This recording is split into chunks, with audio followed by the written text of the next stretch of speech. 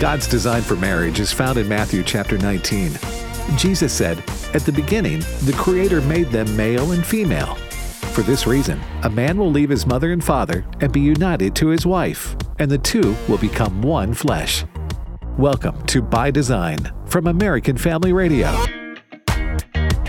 Welcome again to By Design here on American Family Radio. I'm Will Addison, joined by my wife Miki on this episode. And just to remind you that By Design's mission is to educate and encourage people to embrace God's design for marriage and family as the fundamental building block for all human civilization, and to celebrate the union of one man and one woman as the objective institution that produces human flourishing. That's right. We believe that God knows best, Yes. and He has designed what He intended to design. We submit to it. Marriage is not our idea. We simply agree with God and uphold the standard. Amen. And we do that, even upholding the standard, we do that by God's grace. Amen. I mean, that's I think something that is often overlooked when we talk about marriage. People are just sort of like, and you just got to get in there. You just got to white knuckle it. You just got to stick it out, Yeah.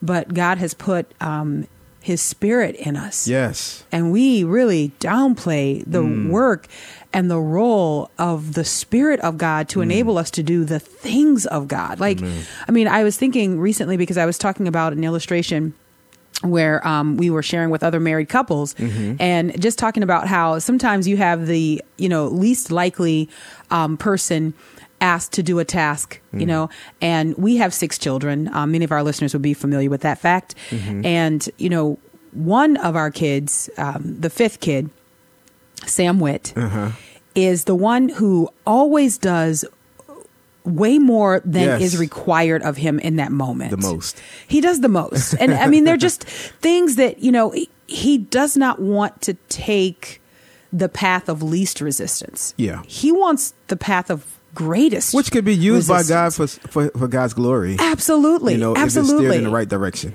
And it's the steering that really kind of gets to us as parents. Like, right, it's that. And I was thinking about this this moment that we had with him not too long ago, where you and I were talking, and he came into the room where we were.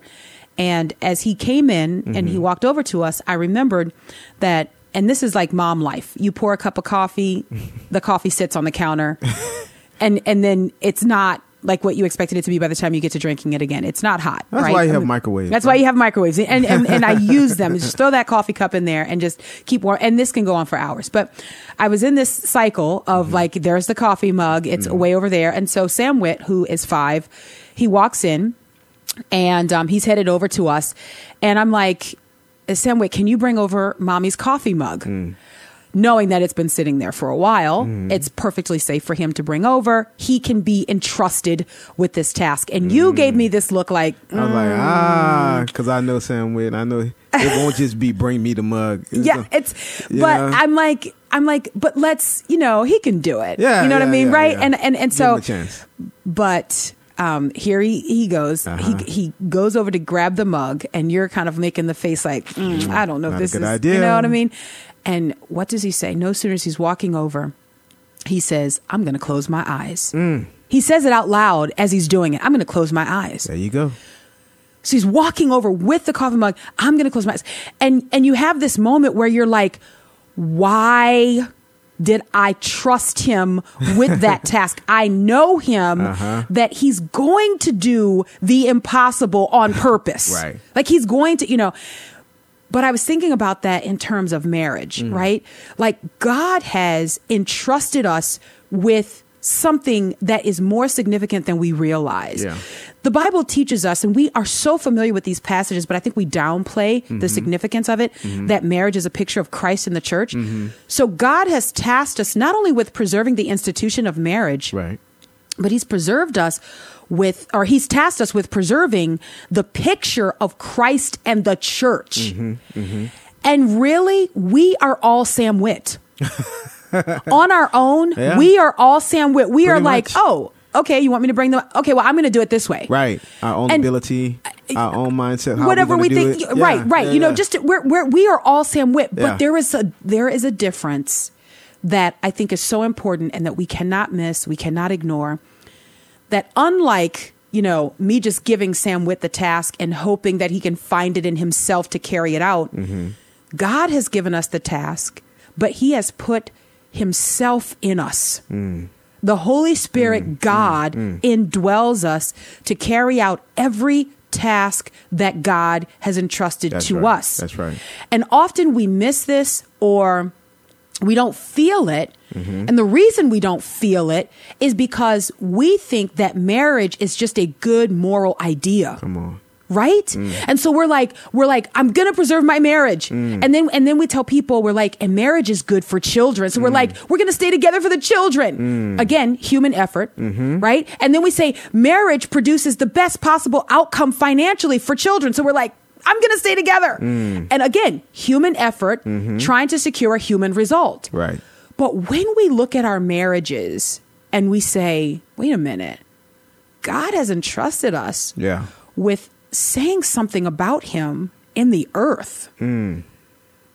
This is huge. Like this goes well beyond for the sake of the kids, right, or for my own personal security, right, or because it's culturally good for me. And all of these things are true, and they're good things, but the holiness of God. That's the thing. Yes. The renown of who God is in the earth, the fact that God is wise, the fact that God has said, and it must be, these things, I think, if we could prayerfully return to a right fear of God and a right recognition that what God has called us to do, he, by his Spirit, equips us to do. That's right. We might not be white knuckling it until he returns. Yeah, and I don't know if we apply that to marriage. That the Holy Spirit, he's given to us even to help us, in our marriages. Amen. That we can't do it in our own strength.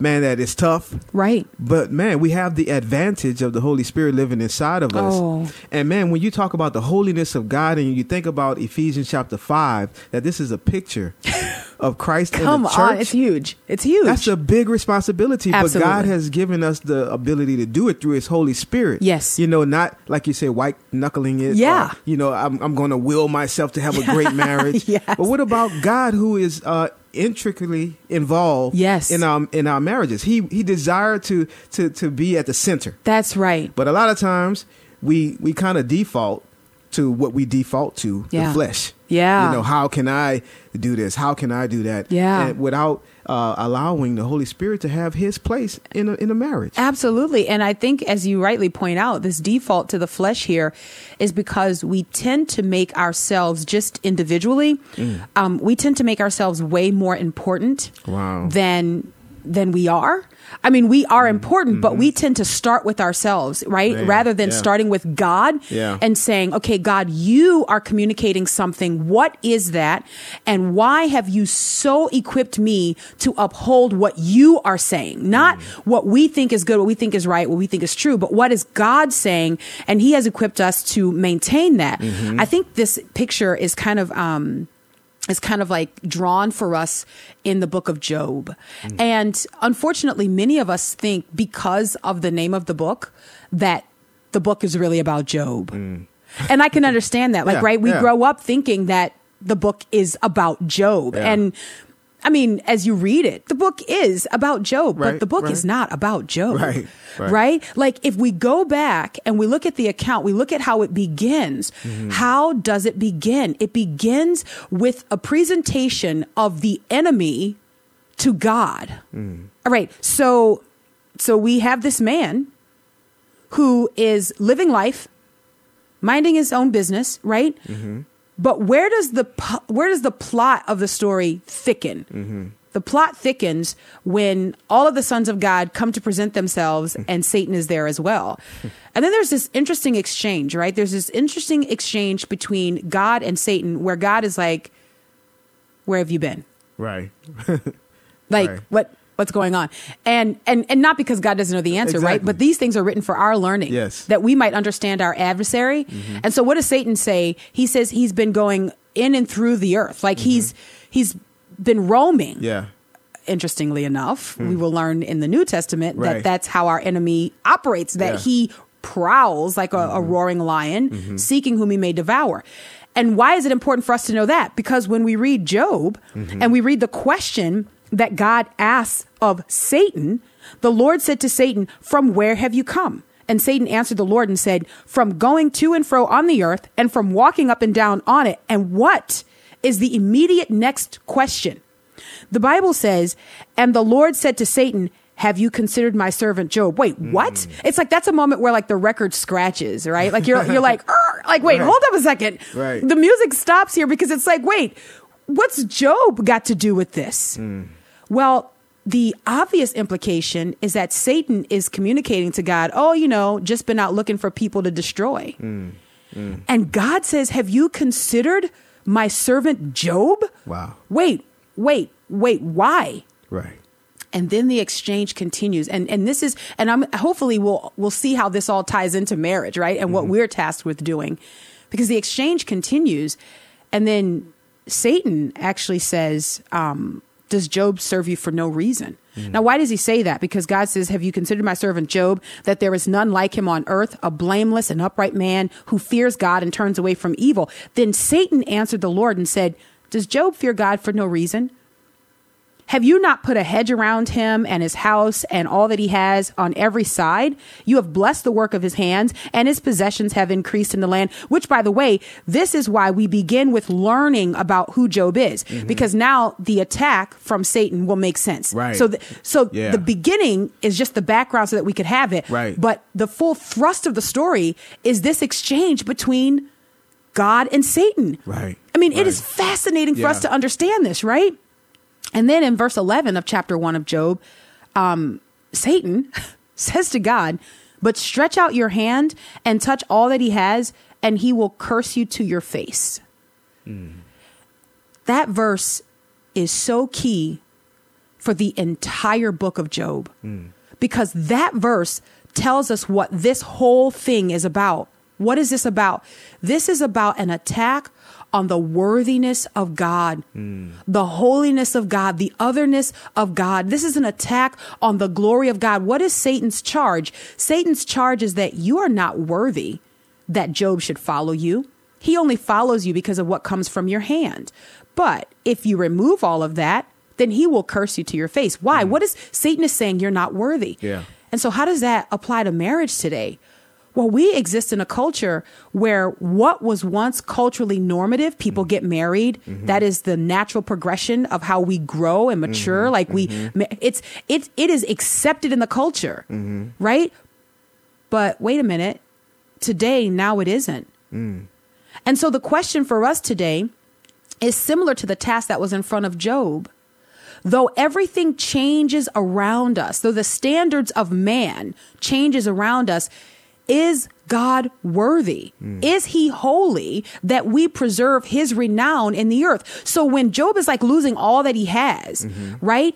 Man, it's amazing that God is communicating to the enemy, I know this man. I know this man. So you can touch everything that he has, but you must spare his life, right? Man. Yeah. So even like in marriage, I'm thinking, the enemy attacks right there. Come on. You touch the things that they have, or you touch, this particular thing that's dear to them, even in their family. And maybe the like loss that. of a child, miscarriage, infertility, all of these things, miscommunication, or man, at the very worst, infidelity. The struggles that we have. So we face these things and we say, the institution's not worth it. But what is the institution? God has said that it's a picture of Christ in the church. Wow. So when we renege on that, when we pull back from that, what we are saying is, God's not worthy. He's not. I mean, it's not. You know what? It doesn't take all of that. Our task in marriage is far greater than we realize. We look at Ephesians, and we often jump to Ephesians chapter 5 as well. We should. I mean, it's right for us to do that. We look at, how wives are supposed to submit to their husbands. And we look at marriage and this wonderful picture and this husbands loving their wives as they love themselves, right? I mean, and these things are the things that we should be focused on. And then Paul gets to this mystery here, and we're so familiar with it, right? He says that this mystery is not marriage, but this mystery is this picture of Christ and the church. But before you get to Ephesians chapter 5, in Ephesians chapter 3, Paul says that the manifold wisdom of God is revealed in the church. Ephesians chapter 3, verse 10, so that through the church, the manifold wisdom of God might now be made known to the rulers and authorities in the heavenly places. Yeah. So the task of presenting to any culture a picture of the church is huge.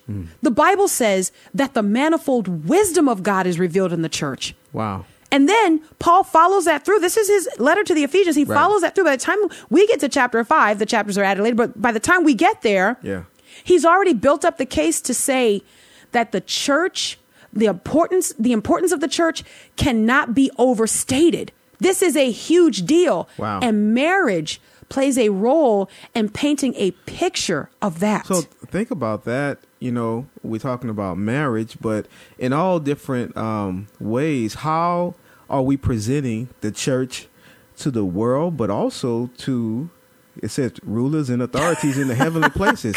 What kind of picture are they seeing? And man, when you think about it that way, that the responsibility that God has given the church, you know, empowered by the Holy Spirit. Like, we can't do these things on our own. No, we cannot. But through the Spirit, we can. So, man, what kind of picture have we painted, you know, not for the world, but also for rulers and authorities in the heavenly places? I mean, because the angels long to look into these things, right? Like the angels marvel that God became man and dwelt among us and gave himself for us. And so in the heavenly realm, there is like wow, okay. I mean, this is wild. That, you know, but here we are on the receiving end of that. And God even is saying in the formation of the church, taking these people who were excluded from the commonwealth of Israel, right, and bringing them into this new family. We call it the body of Christ, the bride of Christ. I mean, this is hugely significant. The wording here is not accidental. It's very intentional. And then saying that these things serve to provoke interest in heaven. These things provoke interest. Which is amazing to consider, because we would think of ourselves down here as like beneath what's in heaven. Yes, so uninteresting. Right. But we we're have quite a responsibility here to show forth God's goodness and his holiness. And even those in the heavenly realm, you know, they are interested in what's going on. Come on. Here on earth. Come on. With the church. With the church. Wow. I mean, because you think about it, like, I mean, look, the heavenly bodies, right? The sons of God, as they were called in Job. I mean, they are not participants in this. They really are observing this. Yeah. But what has God invited us, these frail people who, man, by great distinction from the beginning are made in his image? What has God invited us to do? God has invited us to show who he is in this earth. Yeah. We have been against our own, you know, willingness. Now, I would not say against our own doing, because Adam has infected all of us, right? So we have entered, sin is systemic. That is the one thing that is systemic. You know, everybody's, you know, but against, maybe for me and you, like say Will and Miki, like we would go, man, I'd never enter into a fight and get in the crosshairs between Satan and God. Like I wouldn't want to be a part of that, but we have no choice. Those of us who are made in the image of God, who have now been brought back into right relationship with God, we're in the crosshairs of this battle. And what is the war over? And I think about this in terms of marriage. What is the war over? The war is over the worthiness of God. If we see our marriages as an attack on the worthiness of God, the holiness of God, the wisdom of God, Ephesians 3 says that the church is the manifold wisdom of God revealed. Manifold meaning multifaceted. You think of like a kaleidoscope, that when you turn it and you see these different lights, reflections of light, or however you describe it, like that they shoot through this cloud. That's what we're talking about when we're talking about the manifold wisdom of God, the multifaceted. Yes, every time you turn it, you see something different. And the Bible says that the multifaceted, manifold wisdom of God is revealed in the church. But wait, there's more. Marriage is a picture of that.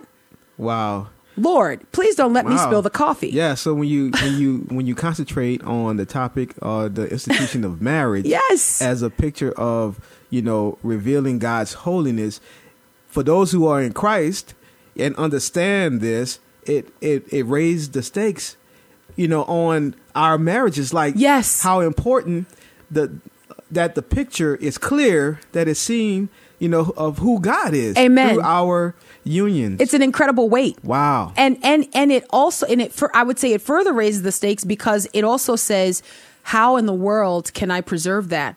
And the truth of it is, you can't. I can't. Mm-hmm. We can't. Right.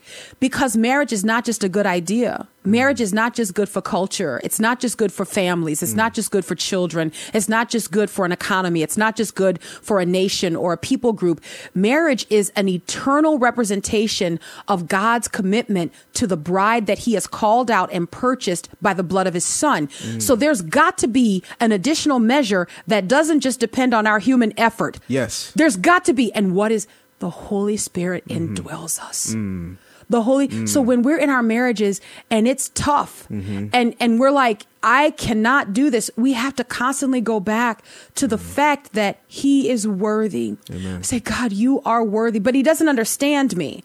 And every time I try to communicate with him, there's just this blockage right there. And he's not meeting my needs. And what we have to continue to say is, God, you are worthy. You are worthy that we will uphold this standard, not because we feel like it, but Lord God, that we might prove the enemy wrong by the Spirit of God who indwells us. It's not our own strength. We are not going to just prove Satan wrong. We can't do that on our own. Right, right. But what we are going to do is we're going to say, God, you said to us that you would not leave us as orphans. Right? You refer to this so much, Will Great. You say this all the time, but that another one like Jesus would come, the Holy Spirit, the helper. And he said it would be to our advantage that he goes away, that the helper would come, and that he would be not only with us, but in us. In us. Man. And so with that realization, we think about marriage, our marriages should be at a place where they can't lose. Amen. In the body of Christ. Amen. And so, but when you look at the reality of things, there's a lot of fractures in Christian marriages in the body of Christ. Man, so we have not really gotten this concept of what the Bible is saying about the holiness of God that is displayed through our marriages. It's been, and look, the efforts have been great. Like the efforts and the conferences and the counseling sessions, these things have been great. I mean, there's nothing wrong with 10 steps to a healthy marriage. But I think what we have downplayed to our detriment is the holiness of God and the worthiness of God, that the reason we fight for our marriages is because the attack is not on us. The attack is on God. It's always been a battle between God and Satan. This charge that God is not worthy, we're in the crosshairs. Like, I mean, we are like, it's sort of like dodgeball kind of a thing. The ball is going back and forth between, God and Satan, and which I use that illustration loosely because it seems like there's like an actual battle that needs to be. Yeah, exactly. I mean, and there just isn't. I mean, God is already overcome. Like God is God, and amen. But in the meantime, the war is over whose kingdom enlarges the fastest, right? Like Satan's desire is to enlarge his kingdom. And I think he has used the destruction of marriage because it is such an incredible picture, and God has entrusted us with this picture, which I got to tell you, on our own, man, we're like, I'm going to close my eyes. We mess it up. We mess it up. But God has built in a protection for us that we don't mess it up, that because we don't get to make up the rules. God has already made up. I say made up. God has given us the rules. Yes. And then when you go a step further and you realize that what God has given us, he has rooted in his nature and his character. Yeah. So he has made these things immutable. Yeah. Right. The commitment, the faithfulness, the love. Man, it's overwhelming. And I think one of the ways that we can overcome the temptation, and sometimes the temptation can be so strong. I mean, it can be so strong to just give up. I think some of the ways that we overcome that is that we recognize, oh man, our battle is not against flesh and blood. This is not just a war on Will and Miki. When we miscommunicate, or when we have a season of coldness where it's like, man, why are we not just connecting? Like, why are we not just able to be one. Like, why are we fractured? We have to recognize that it really is not about you and I and just our feelings. It is about destroying the manifold wisdom of God as displayed in the earth. We're talking about the church. Yeah. And if marriage is a picture of Christ in the church, man, we've got to contend for our marriages because God is worthy. Because God is holy and he has given us an incredible responsibility. But I'll just double back to it here. And, you know, this cannot be overstated. He's given us this responsibility, but he has put himself in us to carry it out. Man. So what does that mean? What does that look like? It looks like maybe we do read the books. You know, there are books that will encourage us, that will, we've learned some very practical stuff from reading books on marriage. Yeah. You know, I mean, there's some practical things that you can learn. But when the practicality kind of runs short and you're like, I've done all those things. Yeah. What have I left to do? Right? It's sort of like the rich young ruler when he comes to Jesus. He's like, you know, I've done all these things from my youth. I've kept all the commandments and everything. What have I left to do? Right? Jesus strikes right at the one thing that he knows will be most difficult for him. Exactly. It's like, sell all that you have and come follow me. He's like, oh man. Can't do that. See about that? Yeah. I have a lot. Yeah.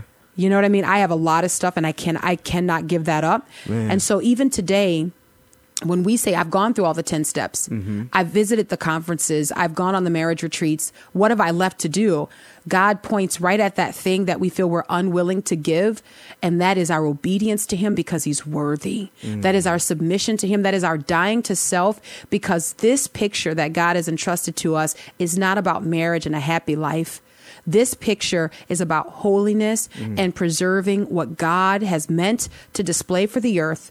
This picture is Christ and the church. Man, you know, that has to just kind of marinate in our spirit. Yeah, it's heavy. We have to understand that. And I think the understanding of that, you know, is brought about by the Holy Spirit, you know, really revealing that to our hearts. Amen. But what it makes for is a more dedicated, you know, I guess, pursuit of God's will, you know, in our marriages. And we will see that it's much more than just our happiness or our, you know, but man, the glory of God is revealed through our marriages. Amen. So we're not just trying to get to the end, get the kids raised and off. What we are saying is that God is worthy. Yeah. He is worthy. Amen. In every way that we live, he is worthy.